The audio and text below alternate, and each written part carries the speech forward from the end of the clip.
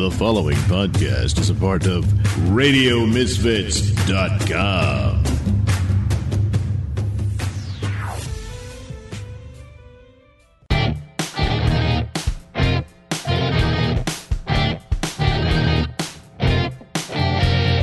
It's time for Caffeinated Comics, a lively discussion and debate on comics, film, television, and collectibles, all fueled by the magic of Frappuccinos. Good evening, everyone, and welcome to another edition of the MCU Review. I am one of the MCU Review crew, Elliot Serrano, joined this evening by the host and proprietor of Caffeinated Comics, the podcast that the MCU Review is part of, John Clark. Good evening. I really thought you had like a tagline for that. You were like the podcast that cares about the little things or something. I was like, ooh, where's he going? And it was like, God, podcast. Nah, not that clever. That's why I need a writer's room. You could come up with stuff on the fly. It's a problem with doing shows on Monday nights. Yeah, pretty much. We are also joined by the gentleman who helped inspire this show. He is my co-host on Shaken Not Heard, a James Bond fan cast where we follow the formula of Shaken Not Heard on this show. Dave Pino. Hey guys, how's it going? It's going well. How are you? Pretty good. Do you have a gremlin on your lap? It's my cat. She's acting very needy right now for some reason, more so than usual, which is saying a lot. Okay, so that was an animal. There was no, double entendre or anything going on there. Yes. Because, I've gotten myself into trouble that way. We also have our resident mixologist who created a custom cocktail for tonight's show, Tom Jetner. How you doing, Tom? I'm good, guys. How are you all doing tonight? Good. We're not going to ask John how he's doing. No. Yeah. I'm not going to volunteer either. There's too much going on. A long move I'm in the middle of. Yeah, we had boxes. We had a pre-show talk, and stuff was happening on poor John's part. And tonight, joining us for Ant-Man and the Wasp, he was with us when we talked about the first Ant-Man movie. He is the owner of Mr. Wayne's Pop Culture Collectibles, Mike Kaplan. Mike, how you doing? We can't hear you, my friend. I'm afraid we can't hear you just yet. You want to check your mic there? Maybe you're not muted or anything? No, I can see you're not muted on my end. It's not my fault. Can anybody else hear him? Is it not just me? No. All right. No. Well, we'll give Mike a chance to figure out his mic setting. Mike figured out his mic. See, even when I'm accidentally clever, I'm not. Mike's joining us today. We're going to be covering the sequel to Ant-Man and the Wasp. This time featuring Evangeline Lilly in more of a partner role as opposed to a supporting role. We also, this past weekend, saw the release of Ant-Man Quantumania, and I have not had a chance to see Quantumania as of yet. I don't know if anybody else on the panel has seen it. Anyone? I have. Nope. No? Oh, John has. John's the only one so far. If you want to throw some comments on that, you can as we go along. Also want to welcome Susan and Lehman, our very loyal listeners and viewers here to the MCU Review. If you're watching us on Facebook or watching the live stream on Facebook, on YouTube, or on Twitch TV, thank you so much. Of course, feel free to chime in, share your thoughts. Tell us what you thought about the movie, as well as the conversation we are having here. Mike, can I hear you now? Well, he has to say something. I know. I'm waiting for him. Now he's frozen. I don't know if it's because he's dumbfounded or he's just not. Folks, if you're listening to this podcast on the Radio Misfits Podcast Network, meaning you're listening to the audio version of this show as opposed to watching the live stream, none of this conversation that we're having right now makes sense to you. So we do encourage folks, if you want to watch us, you can not only catch the live stream as it airs, we have an archive of every show, the video on our Facebook page and on YouTube. And you can see all the funny little production things that go on as we stream. I'm going to give Mike one more chance. Buddy, can you hear us? Can we hear you? I don't know if he can even hear us anymore. No, I'm not sure he can hear us either. All right. He's gonna reboot and come back. All right, everyone. So while we're waiting to do that, let's go into what we call one of the things that we do when we talk about a movie, especially with the MCU review. What we want to do is, if we can, rewatch the film before we get into the conversation. Sometimes with rewatching, we might have a different opinion of the movie than from when we originally saw it. One of the big parts about the MCU review is that we're going back to the beginning, the start of the Marvel Cinematic Universe, going through every movie from Iron Man on forward and rewatching these films and maybe resetting our opinions on them. So did we reset any opinions? I'm going to let you go, Dave. Give us your 2-minute MCU movie review for Ant-Man and the Wasp. Yeah, so I watched this one last night, yesterday evening, and so it's still pretty fresh in my head. I think this was maybe the second time I had seen it. Only I saw it, opening night when it came in, or opening weekend, and I remember liking it then, and I liked it now, and much like. I don't remember if I think I might have actually been out for the episode where you guys discussed the first Ant-Man movie, but I just think that these movies, and I haven't seen Quantumania yet, so maybe John can comment on this, but the Ant-Man movies, by and large, I think kind of are carried on the comedic chops and likability of Paul Rudd. And I think it's evident in the first one. It's evident in this one. And I like, with a lot of the sequels, the second entry after the first film, it tends to be the origin film for its respective character, whether it's first Iron Man or Winter Soldier. You've gone past the whole origin story and sort of setting up the characters so you can dive right into that universe and expand on it a little bit. And I think this movie does a good job of doing that. At this point, we know who Scott Lang is. We're familiar with the character and the supporting characters around him, so we can kind of jump right into this new story while introducing a couple new characters like the villain. A couple of the villains in this film, new characters to the MCU. It's just a fun movie. A lot of fun action, inventive action scenes. I think the Ant-Man movies have the benefit of really being able to come up with these really inventive action sequences when you have such a small scale character who shrink down to such a tiny size with this enormous world around him. And that's definitely evident in this movie as well as in the first one. So I have fun with this movie. I think it's a good one. John Clark. I am not finished. I was watching it and ran out of time. So I literally had to pause it and then scan the last 20 minutes and went, oh yeah, that's what happened. I've seen this a few times. It's a romp. And I don't know how I feel about that. I go back and forth because it's very light. And it came right after Infinity War when things were getting heavy. So it was kind of a palate cleanser, but the stakes feel low, even though they're like trying to find Jonathan Van Dyne and trying to heal Ghost. And then Birch is trying to steal a lab. There's a lot of plots. There's just like, it's like a Big Mac. There's a lot of layers. None of them are nutritious enough. And just to give basically a pre-post about Quantumania. Quantumania is such a different movie than these two that it's almost not like we can do spoilers for it. It is much more of a Marvel Universe movie, much more of an introduction to Kang.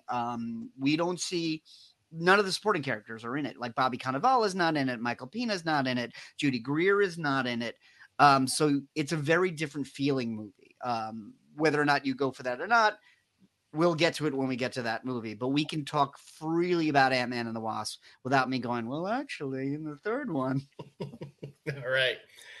And Mike is back. Hi, Mike. Can we hear you? Am I here? Can you hear me? Yeah! Hey, he's back from the quantum realm. There he is. All right. Great. Well, when I was in this movie today, I was thinking that, like, the one thing about this movie is really the plot could have been anything as long as those characters were in it. This was more about, and not that it was a huge character building movie, but I felt like this could have been a movie about literally any villain, anything, as long as we had Paul Rudd playing, had the team together, and they're off on their, like John said, like, it's a romp. You know, it's just more about the fact that these particular characters are the ones portraying the events. There's a lot of, like, meat to the story, but it is just so fun. And every little quip and every joke and it's got that typical school kind of, like, well, we know what you guys liked in the first one, so we're going to just do a lot more of that. Like, we're going to give Michael Pena just explaining the world to you, and we're going to give Scott Lang being, cute and befuddled.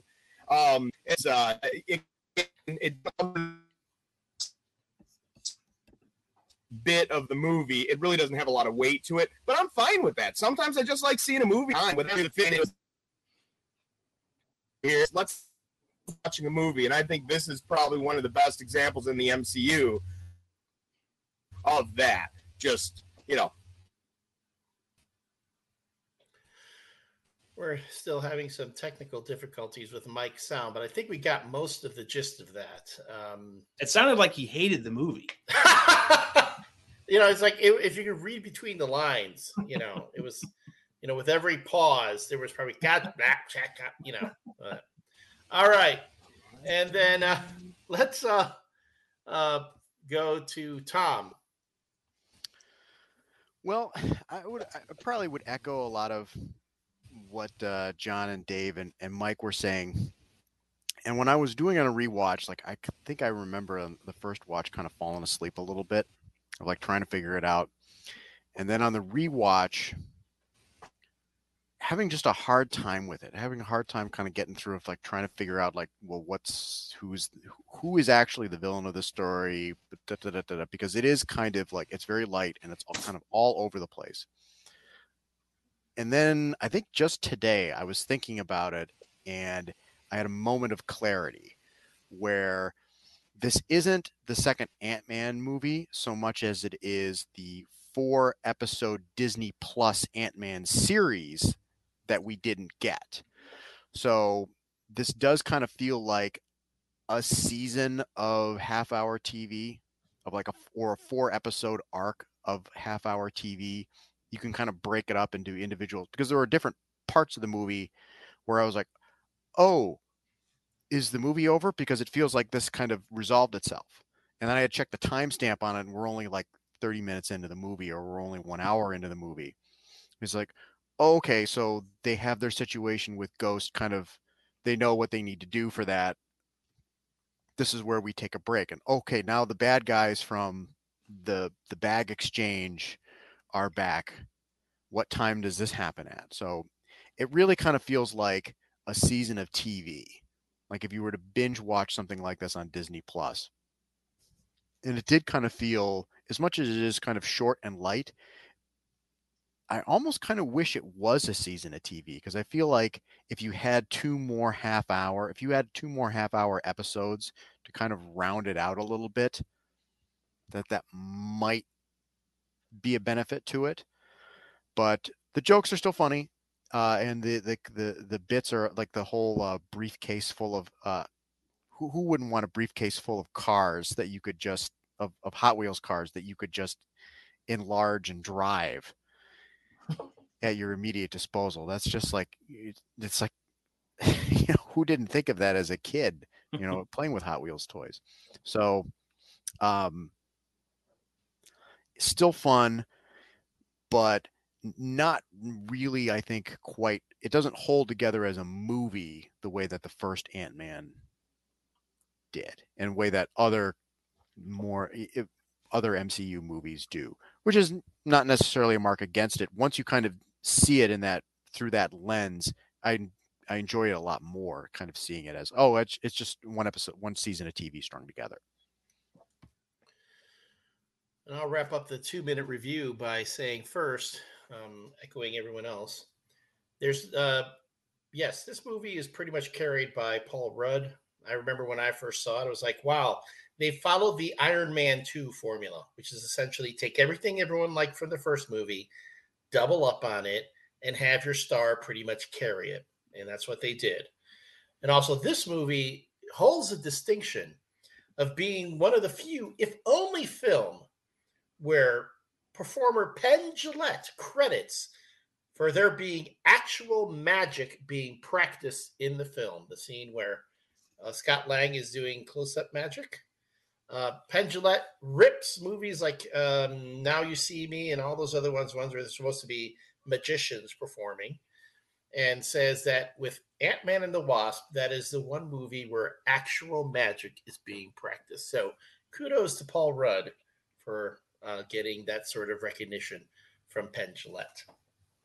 Anyway, speaking of actual magic, can we talk about this drink that Tom Jettner, our resident mixologist, has created for Ant-Man and the Wasp? Yes, we can. Let's see if I can get it better. It really is better kind of backlit, because you can see there's on the REVU Cocktails Instagram page. You can get a good image of it, kind of backlit. I updated that today. Yeah, that's real good. That's good. So there is what's called a gin. I think the technical term is a gin sling. It's a gin-based liquor with a bunch of herbs and sweeteners and things like that, called Pimm's. So I knew that we were going to be doing the Ant-Man movies. I had to get a Pimm's drink in there somewhere. And the most classic version of this is what's called a Pimm's Cup, which is a very long drink with lemon lime soda or lemon soda or ginger ale or something like that. And I thought, well, if you shorten that into more of like a sour or a daiquiri, you'd get a Pimm particle. So the question then was just trying to get the right blend of sweeteners and sours in there. I did a first test of this with lime juice. It didn't work, but the lemon seemed to turn out very nicely. It's also Pimm's is sometimes served with tonic water. This is where you get the Coca Americano. Dave and Elliot would remember that Coca Americano as the key ingredient in a Vesper martini, at least as interpreted today. And it has a bit of that kind of quinine-y flavor. There's mint going on in here, but it's all kind of shaken and strained into a coupe or Nick and Nora, like I have here. And kind of tasting notes today. Elliot, you've got yours, but I'm getting it's a very kind of tart and bracing. Yes, very tart. And I will say, I did not have the fresh lemon as you prescribed. Although I remember our conversation, you said you initially tried it with lime juice and limes. I did have fresh limes, which I put in here, and I'm telling you, it worked for me. Good. Yeah, I'm enjoying it. The only thing I did not have was the mint leaves, which was shame on me, because you have made me a real fan of the mint leaf right now with my Good Dates indie themed drink. So I'll definitely be getting more and giving this another shot with the mint. There you go. That's and again, No, and again, if you're not watching the live stream, if you're only listening to the show on the Radio Misfits Podcast Network, you want to go to Review Cocktails on Instagram. That's REVU Cocktails, where you will find an image and the recipe for the Pimm particle. All the drinks, most all the drinks that we've had for the MCU review can be found on the Instagram account. Again, REVU Cocktails. And I will stop that. I think, do we have Mike back? Yeah, I'm on my phone now. I think this is, we're going to go with 5G instead of Wi-Fi. There we go. Now you're coming in. There we go. Good. Excellent. So do people like the movie or what? I missed it. We weren't sure if you liked it because No, I definitely did. It was just so much more fun, than a lot of the other Marvel movies. That's what I liked about it. I like fun movies, like having a good time. Very good. Now, let's take a little bit of a deeper dive as we're going about this film, especially as people. Let's say if folks are watching this show, and we talk about this from time to time. How do we want to introduce people to the Marvel Cinematic Universe? What are things about this movie that we might say make it a good intro? Like, would we say, hey, if you're a fan of Paul Rudd, you're going to like this? Or, if you're a fan of Michael Pena, who, yes, is missing from Quantumania, which is unfortunate. But, what are some of the things about this film that you feel are make it a lot of fun and a good intro to others? Let's start with you, Mike. Well, I would say that it's hard for me because we at the shop we get so many people who are into this kind of stuff for so many different reasons, got introduced in so many different ways. But from a lot of people I talk to that aren't really into this stuff, they remember '89 Batman and things like that. It's hard to say that there's not that there's people out there who haven't really seen MCU movies, but just for the premise, I would say that this is a good example of how the Marvel movies are a little more bright, a little more sunny, having a little more fun with it. You can have a story that doesn't necessarily mean like a city's going to be destroyed or like the end of the world, but you can still just put together good characters, good storytelling, and I'm probably going to say it 100 times tonight, but just have a little fun with a movie. So that's what I would say. This is a good example of how like the MCU can be a little lighthearted with a little bit of weight to it, especially when you get into the bigger movies. Because if I'm hearing any criticisms of Quantumania right now, it's that very thing. I'm hearing low stakes. It's the whole, well, you need to know these characters if you want to understand it. Like, right now we're in phase 5 right now. If you don't know the characters by this point, I don't know what to tell you. Yeah. I mean, I can't. If I see Fast and Furious 8, do they have an little intro boxes to everybody in the beginning? Yeah. How about you, Dave? If I think I'll echo a lot of what Mike said. This is a fun movie, much like the first Ant-Man film, and I tend to agree. I feel myself just in general, my attitude towards comic book, big action blockbuster movies, not even specifically just Marvel or the MCU, but shifting towards like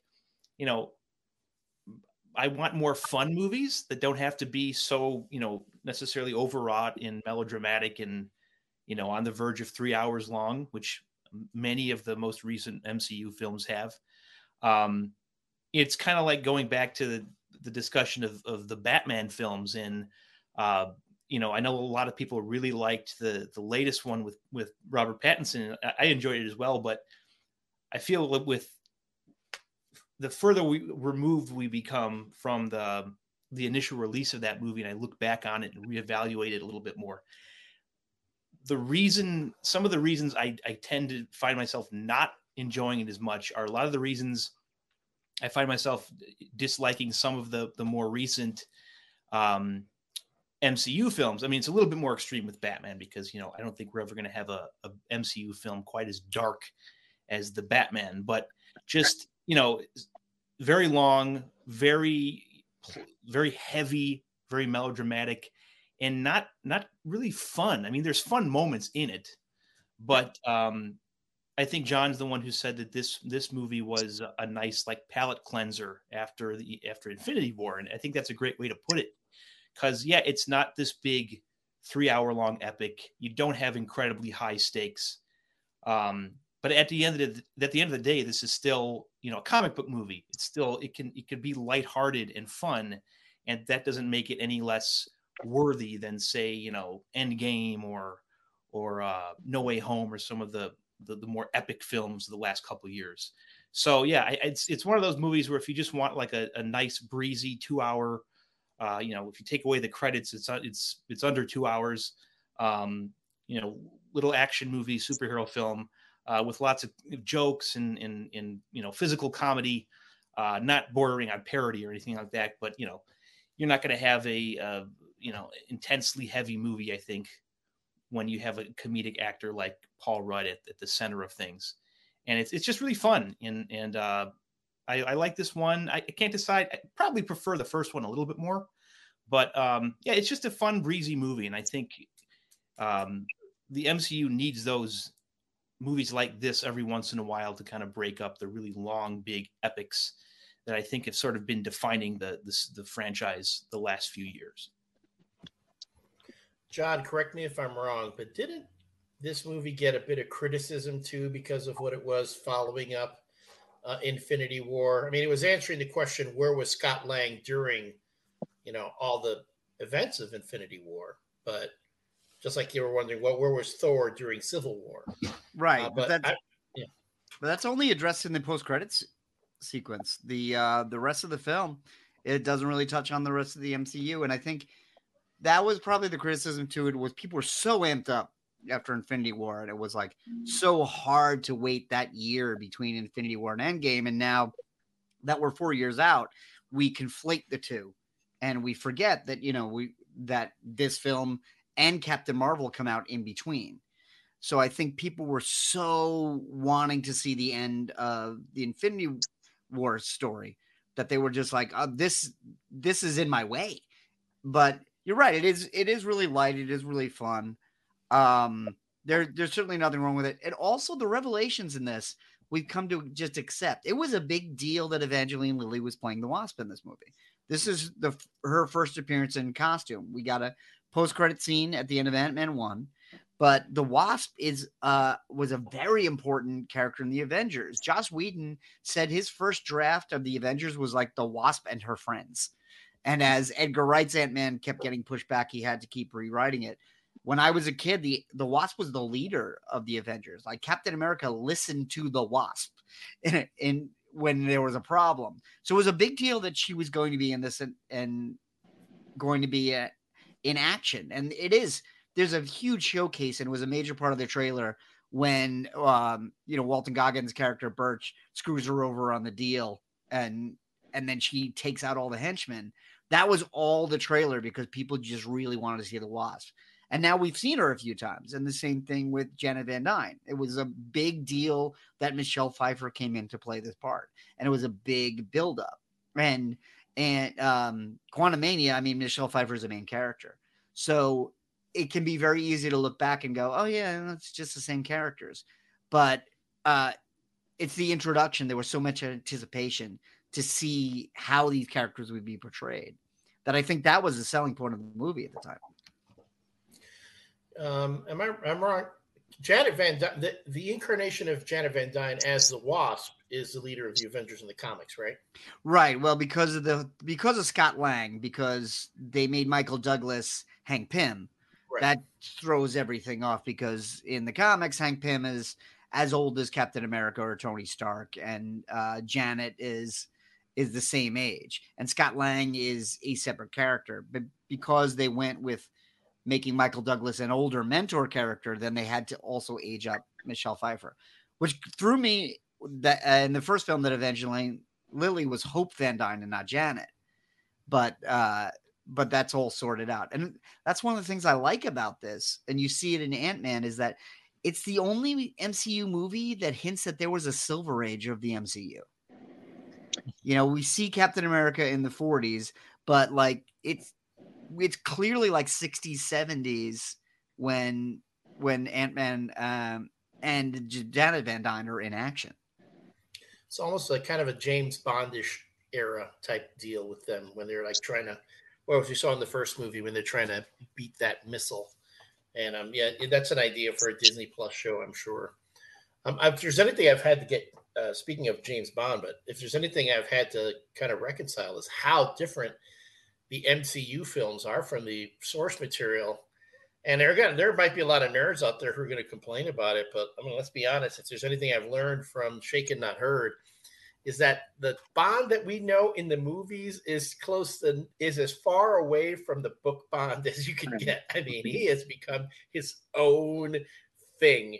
And there's so many people who only know James Bond from the movies. If they read the original Ian Fleming novels, I'm not going to talk about, like, let's say the ones that come later from the later authors that will be influenced by both the books and the films. But if you look at the original Ian Fleming books, it is really, it's very dry. Bond is really very monotone, very stoic. I don't know if he's so much a ladies' man, but he's supposed to be really good looking. Although Hoagie Carmichael, really, I don't think he's that good looking. Whereas Scott Lang, that's right, Scott Lang. I'll be honest, not my favorite comic book character. I always resented Scott Lang for supplanting Hank Pym. And I also did not like him for the relationship he had with Jessica Jones in the Alias book. That great run in Alias when Brian Michael Bendis would introduce the Purple Man and show how creepy that character could be. So to me, that bit there kind of taints my opinion of Scott Lang. Although Scott Lang in the comics led the Fantastic Four for like a year. Yeah, I know. That makes no sense to me. At that point, like, anybody can lead Herbie can lead the Fantastic Four. If Herbie can do it, I guess Scott Lang. Again, but that's the comics. You bring up a good point, Elliot, and that's something I want to ask Mike, because Mike, as a major Ant-Man fan and also as the owner of a toy store that has both MCU and comic as sharing one line but two very different tracks, how do you feel about it going so far away from the comics? Is it, do you enjoy having like two different options, or are you like, I really like the comics and I'll accept the movie versions of things? You got to remember that at my core, I'm a DC guy. So whenever you want to tell it, whenever you want to, this guy's mic now, I'm going to mute him. You can come on the MCU review and go, I'm a DC guy. Let me explain myself. As a DC guy, I am very used to the concept of Elseworlds, right? You can take any character, and if you're telling a good story, it doesn't matter what happened yesterday. It doesn't matter what's going to happen tomorrow. As long as you're telling a decent story with it, I don't care. So if you can I can look at the MCU versus, the comic world as just another take on the characters, and there's nothing wrong with that.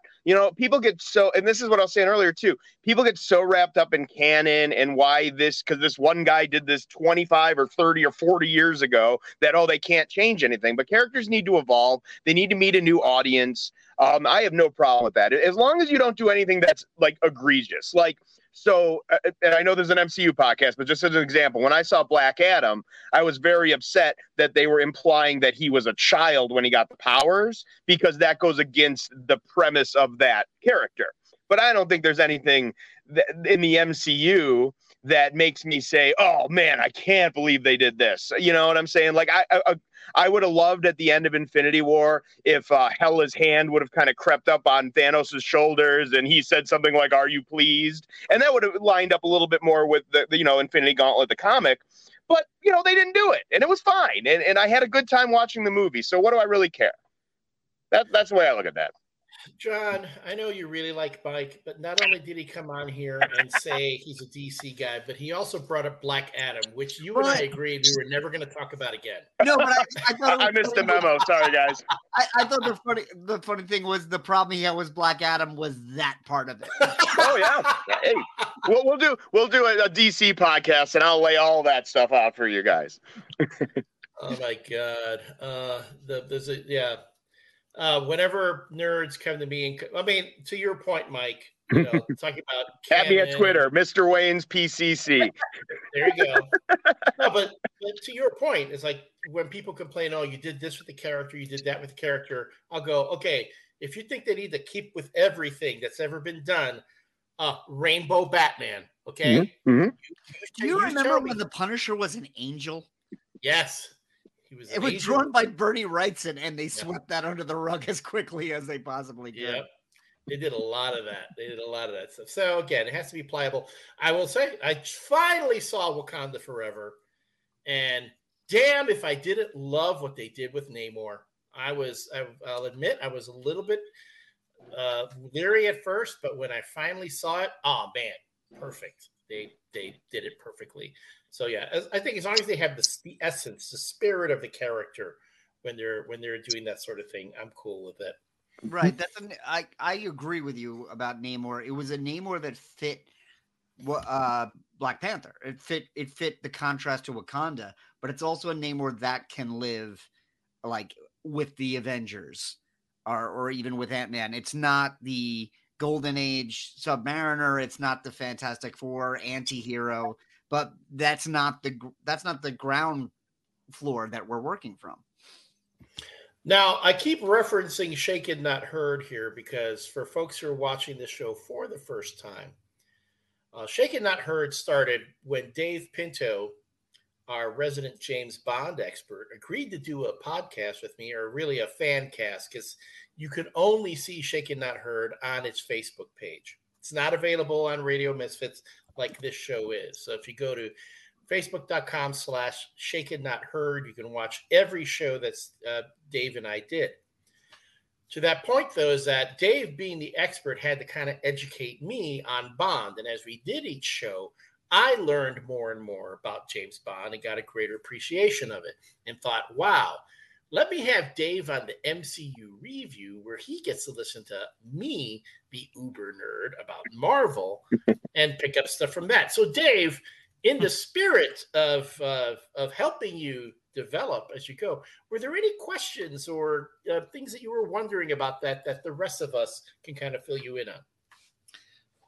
You mean for this movie specifically, or just kind of the MCU as a whole up until this point? You know, I would say you could go either way because as we've already discussed, we know that the MCU has, by this point, is its own thing. It draws from the comics. Just much like the Bond books, the movies draw from the Bond books, but become their own thing. The MCU is very much doing that same thing. So I'm wondering if you were curious about any parallels or anything that stood out for you. I guess most specifically to this movie, I guess one idea or one question I had in my head was whether the character of Ghost and then also Lawrence Fishburne's character, are those more recent additions to the comics, or do they go back a ways?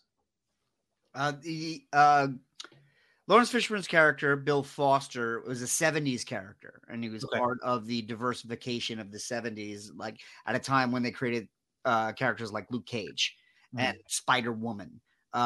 So he was the new Giant Man of the 70s, and he's kind of been around ever since.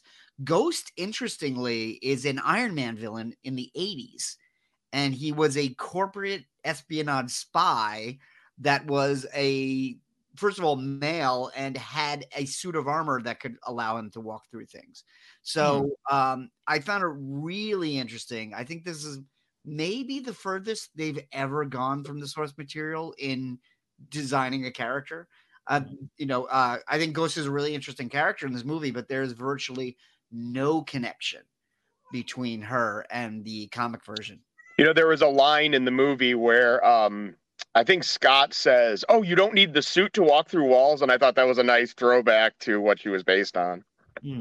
Yeah, and I remember he died in like his second issue. I don't remember how they brought him back, but I remember he was halfway through a wall, and then somebody like ripped out a circuit in his suit, and he died halfway through the wall. Comic logic. Yeah. Well, the guy made a suit that walks through a wall. Number one. Someone if I had a suit that could walk through a wall, there'd be a couch in the basement like they're supposed to be. Dining room. That reference, folks, is to John's current issues with moving furniture from one place to another, which I feel, buddy. That or Star Trek transporters. I need that. Yes. Wait, am I wrong? Wasn't Giant Man also referred to as Black Goliath at one point? Yes. Mm-hmm. And then I think they dropped it to Goliath when they realized putting black in front of everybody's name didn't necessarily make them more diverse. Yeah, Harvey Birdman did that bit in like 1999, I think, or something like that. So, well, that's back when Marvel Comics were woke. Remember the woke period of Marvel Comics?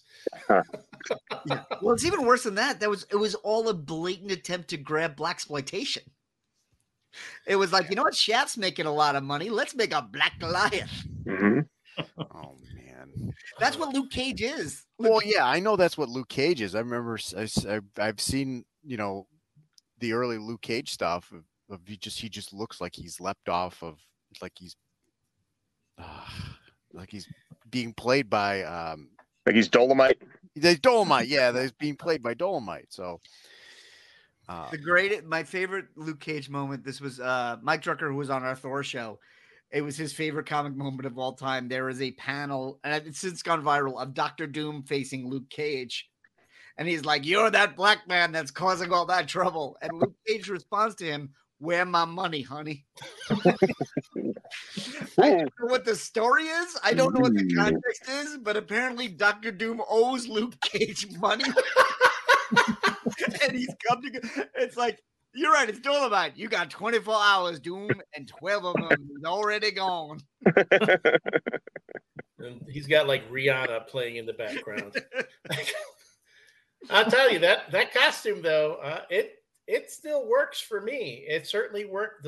The classic Luke Cage costume works better for me than the classic Iron Fist costume, where he's wearing capri pants and ballet slippers.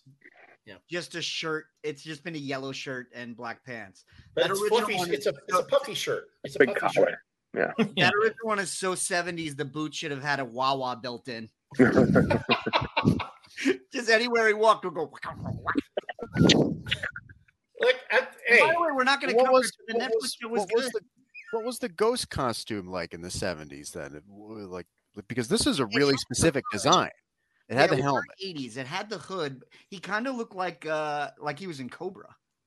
Oh, because it was all white, but he had like puffy sleeves, and he had like a chest plate with all the circuits, which is why it was so easy to kill him. And then he had a hood and a mask with goggles. Okay. He almost looked like Willem Dafoe in No Way Home. Yeah, I can see that. Yeah. Well, I'm trying to. Part of my thing with this movie is trying to figure out whether they wanted to make Ghost the villain or the anti-hero or something, because it seems like the movie is trying to kind of have it both ways. And honestly, I don't think Ghost is that strong of a villain. You know what I mean? Like she's trying. I mean, she's selfish. She's trying to help herself and everything. She's just trying to get out of pain, which is sympathetic and everything. But at no point do I feel like, oh my God, if Ant-Man doesn't show up, the whole world is in danger. Ghost is a henchman level. Yeah, like works for a big bad, but not big bad level. They don't have. But I feel like about all the antagonists in this movie, because Lawrence Fishburne and Ghost and Walton Goggins, all actors I really like, but like you said at the beginning of the podcast, Elliot, it's the Iron Man 2 version. And the thing that always bothered me about Iron Man 2 is that it has a henchman and a comic relief and no mastermind in the center. Right. And I feel like with this one, they try to make everybody at least a little sympathetic. So no one is threatening in this movie. Even like when Bill Foster like ties up, the three of them, we're not scared of him. We just want to know what he wants. Well, I think that's why they had to add the FBI side of it too, because that gives you something where that adds tension like 3 or 4 times in the movie. It's like, oh no, the FBI are going to the house, or you know what I'm saying? Because without the major villain putting their backs against the wall, I think you needed the FBI to kind of be like, oh, there's a timer on this, or there's just some sort of gravity to the situation. Yeah, it's the ticking clock. It's like Scott's constantly like, oh, I got to be back before Randall Park shows up at my house. Yeah, and it's like, but who doesn't? It's like everybody likes Randall Park. You can't make Randall Park a menace. I want Randall Park to come to my house. No, Randall Park's going to show up to my house and geek out about close-up magic. Like, yeah, right. He's going to ask if I want to go get some food, get some dinner. Stop threatening me with a good time, Marvel movie. You know, I gotta point this out too. With his character, the evolution from the moment of how did you do it, and then he asks about the close up magic, and then in the scene when his office where he's trying the close up magic and he can't do it, and he's like, why don't you knock? And then by the end, WandaVision, when he shows up, he's got the business card, and he goes, and he's got it. It's just it shows that his time with Scott Lang meant a lot to him. I believe there are some, if you go on YouTube or they have it on the Disney Plus, there's some, those last lines, there's some improvisation going on between the two of them. Like, you want to have dinner? Yeah. What? Are you asking me out? Well, maybe. Yeah, it is. It's really very cute. And yes, it's a great character. Speaking of the gravity of the situation, which was 3-4 beats ago. So I'm pulling that back.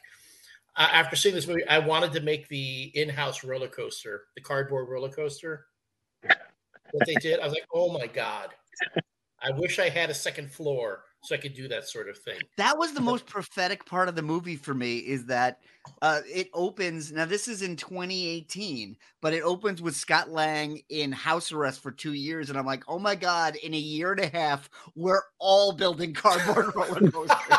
Yeah, right.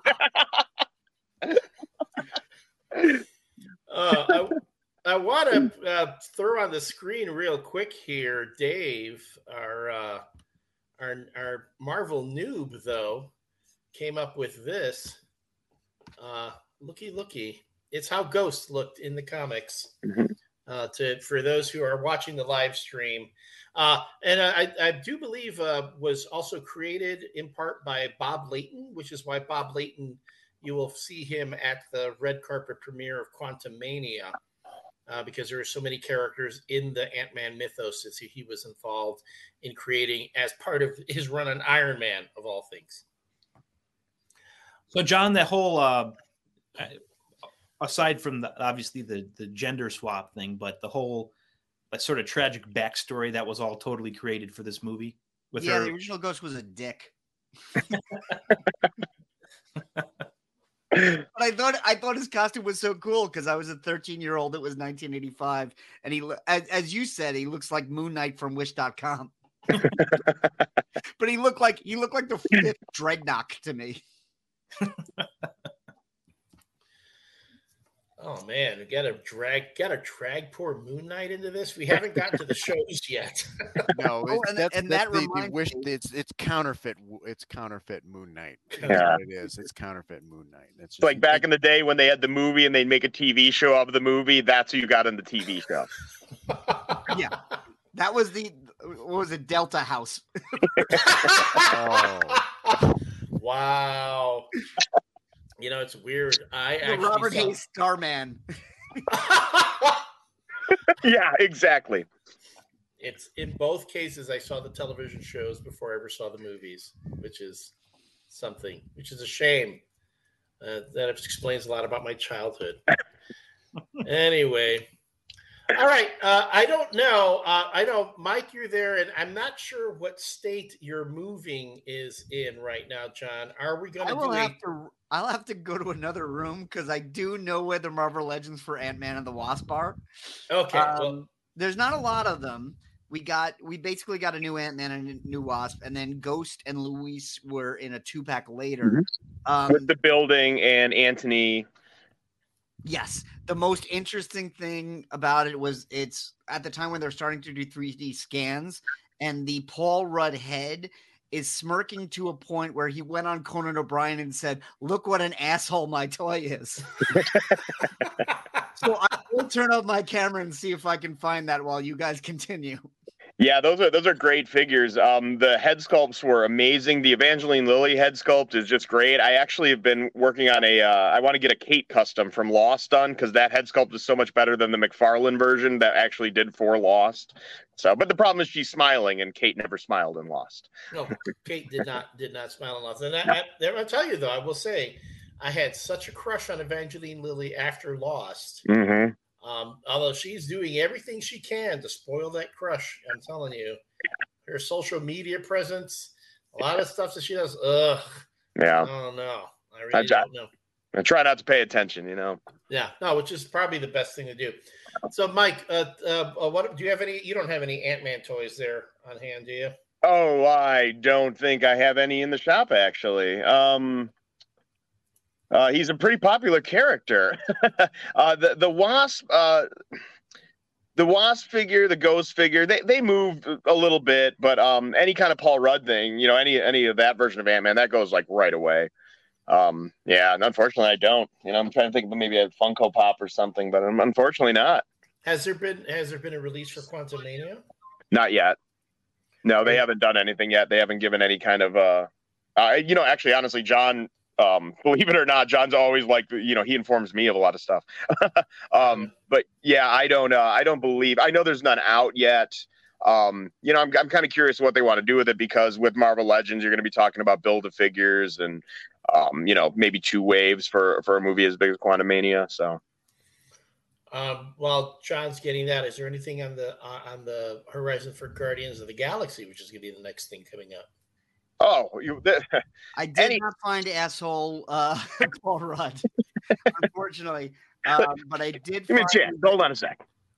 I did find the Evangeline Lilly, which is a really good likeness, and then I found the Luis, which also comes with the building. But that's about all we got, other than the Ant-Man and the new suit. However, since Mike owns a toy store and is in there, there's a very good chance that he'll turn up the other figures. There's also he says he doesn't have a lot because they sell really well. He says he's not sure. So can you show the Wasp again? Sure, so people can get a good look at it. Yeah, the likenesses are getting really, really good. We mentioned this the last few movies. And of course, she does have a switchable head with the helmet, but it's really the likeness that's the drive. So only 4 figures out of this set, which is, and in fact, for Quantumania, we're not getting that many. We're getting no. I was just saying, I think they'll do a second wave down the road, like they did with they've done that with a couple movies. Yeah, they have. I think, but in this set, Mike, correct me if I'm wrong. We're getting like Ant-Man, Kang, and Cassie as the Build-A-Figure. That's what I didn't know. I didn't know who the Build-A-Figure was. Yeah. I think at this point they should. They'll probably do like an exclusive 2-pack with Hank and Hope. I would imagine. The new costume for Evangeline Lilly, that would probably be a figure they're going to want to do as well. And the hair, they're going to want to do her pixie haircut. The traditional Wasp. Yeah, now she looks like your crazy aunt. It does look right to the comic though. Yeah. And she also looks like my crazy aunt. So, but she definitely has like the aunt that only eats organic. Yeah. I was saying, John, while you were away, that's kind of like how she's behaving on social media right now too. Like, eventually, Lily's a weirdo. She's always been. I remember when she did The Hobbit, she went, or it might have even been Lost. She went on Conan and only talked about how much she likes earlobes. She's odd. All right. Yeah, it works for me. I wonder if Paul Rudd always goes on Conan and shows that one same clip from Mac and Me every single time. Yes. Longest running gag in Hollywood. And so funny. Yeah, Mac and Me became the one of the first Netflix Mystery Science Theaters. If you want to see the entire movie and you can't watch the entire movie, the Mystery Science Theater Netflix season will get you through that really well. That's good to know. Could you talk about there are like toys in the movie used as kind of props in the movie? That's something that's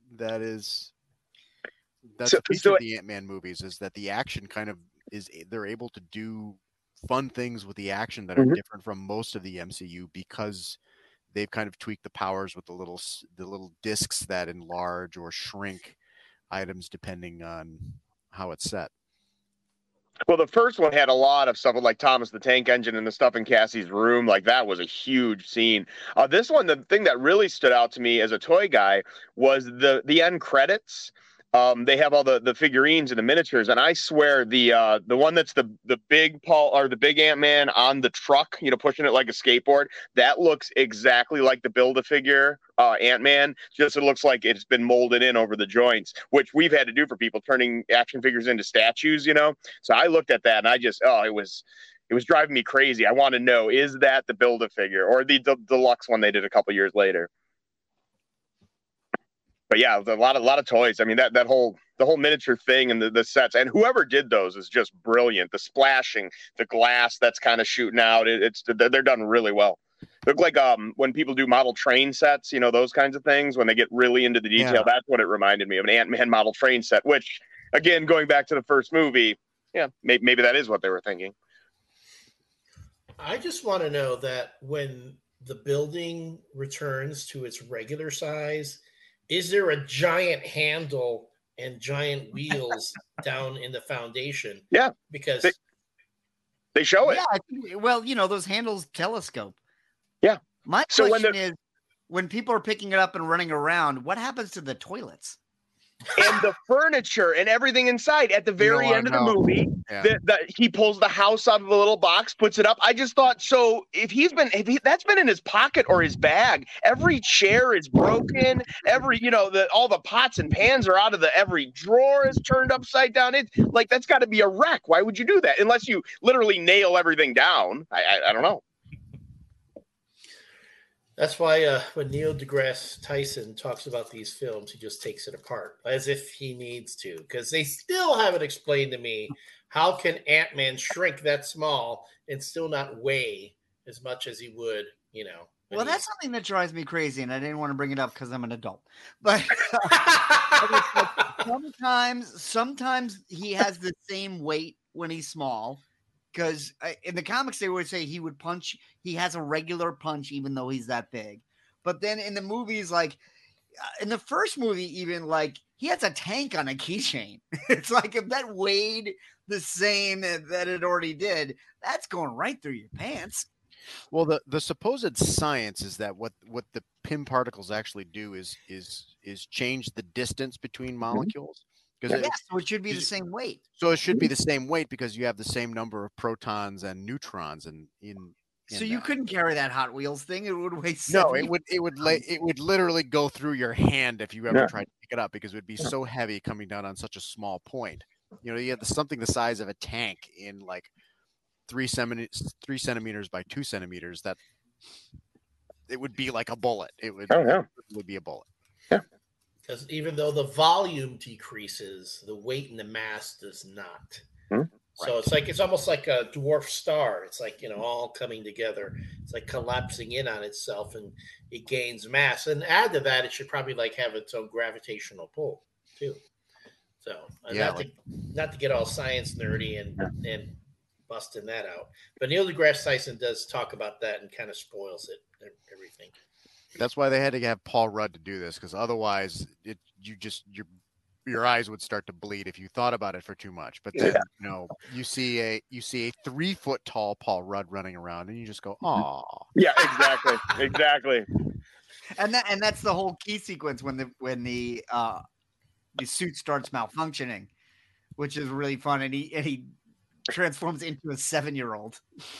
That's kind of cool too, because that's a trope that I don't always get behind, is the idea of the superhero somehow having to lose his powers every time. Like, I think that kind of counteracts the point of a superhero. But they handled it really well in this, because like just sometimes, I'm big and I can't get small. And, I thought they handled it. Doing it with comedy kind of points it out and makes it not as big of a deal to me. And then that joke will come back in Endgame when they turn Paul Rudd into a baby. Yeah. Oh, yes. Which, by the way, is mentioned in Quantumania. Yes, I was about to say, see Quantumania, everybody. Yeah. And it's a tie-in, but in Quantumania, it's already been revealed in the trailer that Scott Lang has written his autobiography, Look Out for the Little Guy. It's an actual book. Mm-hmm. It's also teased in Wakanda Forever on the CNN clip. It says across the bottom, Scott Lang has released his book today, something to that effect. Yeah, what I want to know is, does Paul Rudd read the audiobook? Because I will buy that. I think that they have a clip circulating online that Paul Rudd does read. There's a clip from the movie of him in the car listening to himself reading his own audiobook. Oh, yeah. Yes. But that's like one of us like listening to the podcast like a couple of days after. Well, that's me. I was gonna say I'm not supposed to do that. I listen to it just to check the audio quality to make sure, and also to make sure that none of us said anything overly offensive that I missed at some point. Dave, you've gone really quiet there.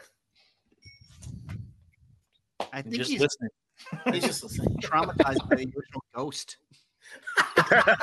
I'm disappointed that how unfaithful to the comics this movie was.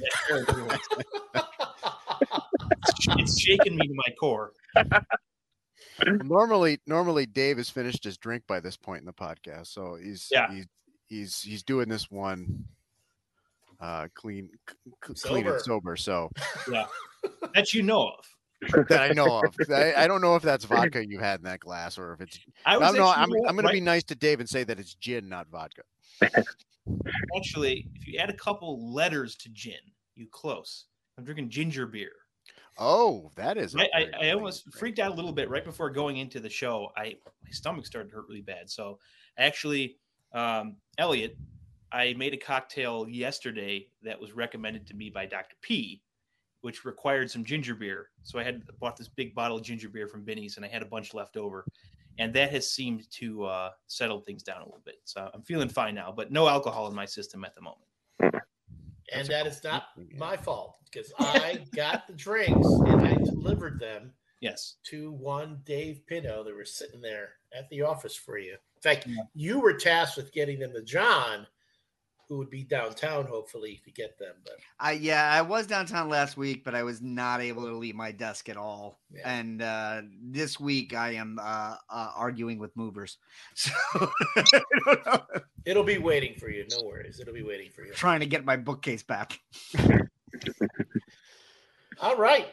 So, hey, I think for the most part, we've enjoyed Ant-Man and the Wasp, just much like we're going to tell folks they should enjoy Quantumania. It seems to me like they've pretty much followed through in the same spirit of the Ant-Man books. Have a little fun.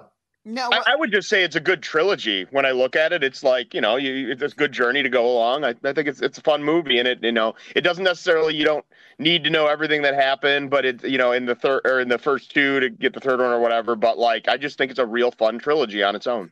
Yeah, spoiler. The new one is definitely standalone. I think it's going to be very important moving forward. Like when the Avengers comes around, I think if you want to know who Kang is, you'll have to see Quantumania. I think he's really the focus, and Scott's reacting to him. But it's interesting how much setup he had because I went to see it with my girlfriend, and there is a teaser. There's no spoilers. There's a teaser that just shows Jonathan Majors for a second, and before the title, and she was like, "Who's that?" I was like, "The guy in the last episode of Loki," and she went, "Oh my god!" So they're doing a great job of building him up to be the next Thanos. Oh yeah, it's a great jump off point for the next phase. This is a great way to start. Well, I mean, you could have said Loki was probably it, because Loki.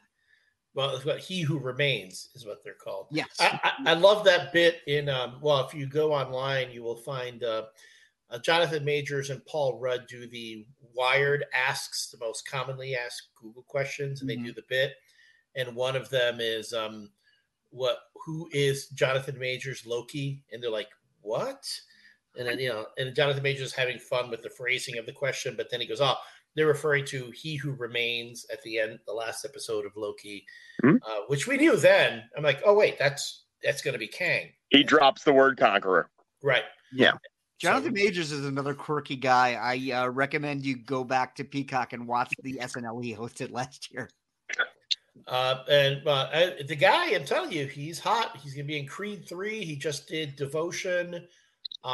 He's of course going to be having a run in the MCU. Dude was on The Wire for how long? He was? I don't remember The Wire. So I would say good for him that he's getting this this recognition, and everyone wants. Oh, I'm sorry. The HBO show, the Lovecraft Country. That's where a lot of people will know him from. So I think it's great. He's out there. The guys showing up at the NBA slam dunk contest, 3-point contest on courtside, doing that sort of thing.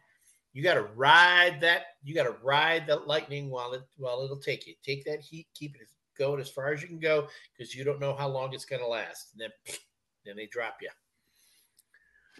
All right. Speaking of dropping, before I drop any of y'all, what finale? Final thoughts on Ant-Man and the Wasp. Let's start with you, Dave Pino. I think I said everything I wanted to really say about this movie earlier. It's a fun movie. It's a nice palate cleanser following Infinity War. It's carried by the strength of Paul Rudd, his likability, his comedic chops. Again, not the super high stakes movie like Infinity War, Endgame, or even Multiverse of Madness, to use a little more recent example. But I also don't think they all have to be. I think you can have these little fun, sub 2-hour movies once in a while that have a little smaller scope, and they can be just as enjoyable as the big 3-hour epic. So I'm a fan of this one. Tom. I think that there's a lot of pieces of this movie that I really like. Like I kind of referenced it earlier. I love how inventive they get with the action. And the size changing thing is a power that wouldn't necessarily work for an individual action sequence. Like he shrinks, he gets bigger, he gets smaller. Like how do you make that into an action, or how do you make that into a fight scene? And they managed to do it a lot. They do a great job with the Wasp powers and things like that. And in terms of making a fight scene with a character who phase shifts like Ghost, they did a good job. They did a great job of that. I wish it held together plot wise a little bit more, but I think once I kind of let go of the reins a little and just kind of let it take me where it wanted to go, like that, I was able to enjoy it and have more fun. So you have to kind of shut off a certain part of your brain or rephrase the way you're looking at it and just kind of enjoy the individual. We didn't even talk really about Michael Douglas, who's again great in this movie, just like he was in the first movie. Yeah. In terms of being just cantankerous and Michael Douglas-y throughout the whole movie. So yeah, I think that about sums it up. Mike. Well, I would say if you like action movies, you like this movie. If you like comedies, you like this movie. If you like comic book movies, you like this movie. If you like Paul Rudd, you'll love this movie. It's just a great time, and I feel like that, and again, this has been said a couple times tonight, but sometimes movies have to be this thing that makes everything else better, when I would just look at this movie as just, man, I had a great time watching it. And if you have 2 hours and you need to kill 2 hours you need to kill and you just want to do something fun, this is a great movie. Just I absolutely love. I do love it. So there you go. And John, movies that are fun do make everything better, Mike. That's the whole point. Yeah. It's so you sit for 2 hours and live somebody else's life for a change, and now they got big comfortable seats. This movie is enjoyable. It is very light, which is fun, but I find it so light that it's not a movie I go back to over and over again. Whereas something like Ragnarok is light, and I've probably seen it much, much more than this movie. But it is enjoyable, and there's a lot to be said for how likable Paul Rudd is. I think this is the year where he was the sexiest man alive, and really carried it off. And for Quantumania, he was just on Colbert, and he was showing that both he and Jonathan Majors were in Men's Health. And Jonathan Majors is jacked. As you said, he's in Creed 3. He's like jacked by the pool standing like this. And he's like, and here's me. And he's like in a black t-shirt, just smiling. About a year ago, when people were like, oh, every celebrity's going to get canceled. Every celebrity's awful. Somebody asked, he's like, He's like, is there any celebrity that everybody likes? And I answered Paul Rudd, and it was the most likes I ever got on Twitter. Paul Rudd is just a very, very enjoyable person. Mhm. And this is an enjoyable movie because of that. But also, you're right. Everyone's enjoyable in it. Evangeline Lilly is fun. Michael Douglas is one of his more entertaining performances. Michelle Pfeiffer is basically a cameo, but she really puts her all into it. I love Walton Goggins in anything ever since Justified. And he's having a ball. So, yeah, totally worth a watch. People love Paul Rudd for a lot of reasons. One, that he has no social media, so he knows not to say anything dumb to get him in trouble. And he also has probably one of the best, if not the best episode of Hot Ones, when they do the Hot Wings challenge. I'm telling you, it's a great interview. It's a great, although I think Paul Rudd cheats in that instead of doing chicken wings, he does breaded cauliflower wings instead. But it's not about the meat. No, but the chicken wing holds on to more of that hot sauce than the breaded cauliflower does. And I would say, if you think that's the best Hot Ones, you really need to see the Key and Peele one, because by the 7th hot sauce, they don't answer any more questions. They just curse out the host. And they do it together. Well, then of course, there's the Idris Elba one where Idris is ready to challenge him to a fight. It's like, you want to fight? I will fight you right now. My Apple TV, for some reason, kept remembering that I was watching Hot Ones, and it used to. They don't do it anymore, but it used to show you like this big still image of the next episode, and it was Jeff Goldblum eating a hot wing. And I was like, I'm never watching that episode because it'll stay on my home screen all the time. You don't want that. It's hot, it's spicy. It's in my mouth. Oh, it's hot. It's going down. You can't not watch that for a half an hour. That's the second week in a row you've done your Jeff Goldblum. I'm really working on it. All right. It's workshopping. It could be another segment in the show. 30 seconds. John as Jeff Goldblum reviews the movie. You guys have seen the Conan O'Brien Celebrity Secrets with yes. Goldblum, right? People always come up and ask me, do you prefer Goldblum or Goldblum? And I always tell them the same thing. How dare you speak to me? There is a great Conan O'Brien Needs a Friend with Jeff Goldblum, and he's like, "You're the most sensual man I've ever met." And he's like, "Oh yes, in life." It's like it's an hour of Conan O'Brien being awed by Jeff Goldblum. I highly recommend it. Oh, and Jeff Goldblum is also Stephen Brown said he's the most gender fluid for Jeff Goldblum. We should have brought all this up on the Ragnarok episode. It should be GFFJG. Okay, so GFF, gender fluid for Jeff Goldblum. Okay, we'll make little bracelets for that. All right. Well, before we tease the next episode, why doesn't everyone tell us? Where can we, Mike, tell us, how can we learn more about Mr. Wayne's Pop Culture Collectibles? Well, we have a website that is MrWayne'sPCC.com, and all our socials are at Mr. Wayne's PCC for Pop Culture Collectibles. And of course, you happen to be around, we love to just have you come by the shop and we can talk a little MCU, talk a little whatever you want. We're located at 10 West Burlington Avenue in Westmont, Illinois. And yeah, just stop on by. We'd love to have you come by, talk a little MCU, talk a little Star Wars, talk a little DC. Tom, where can we learn more about your cocktails?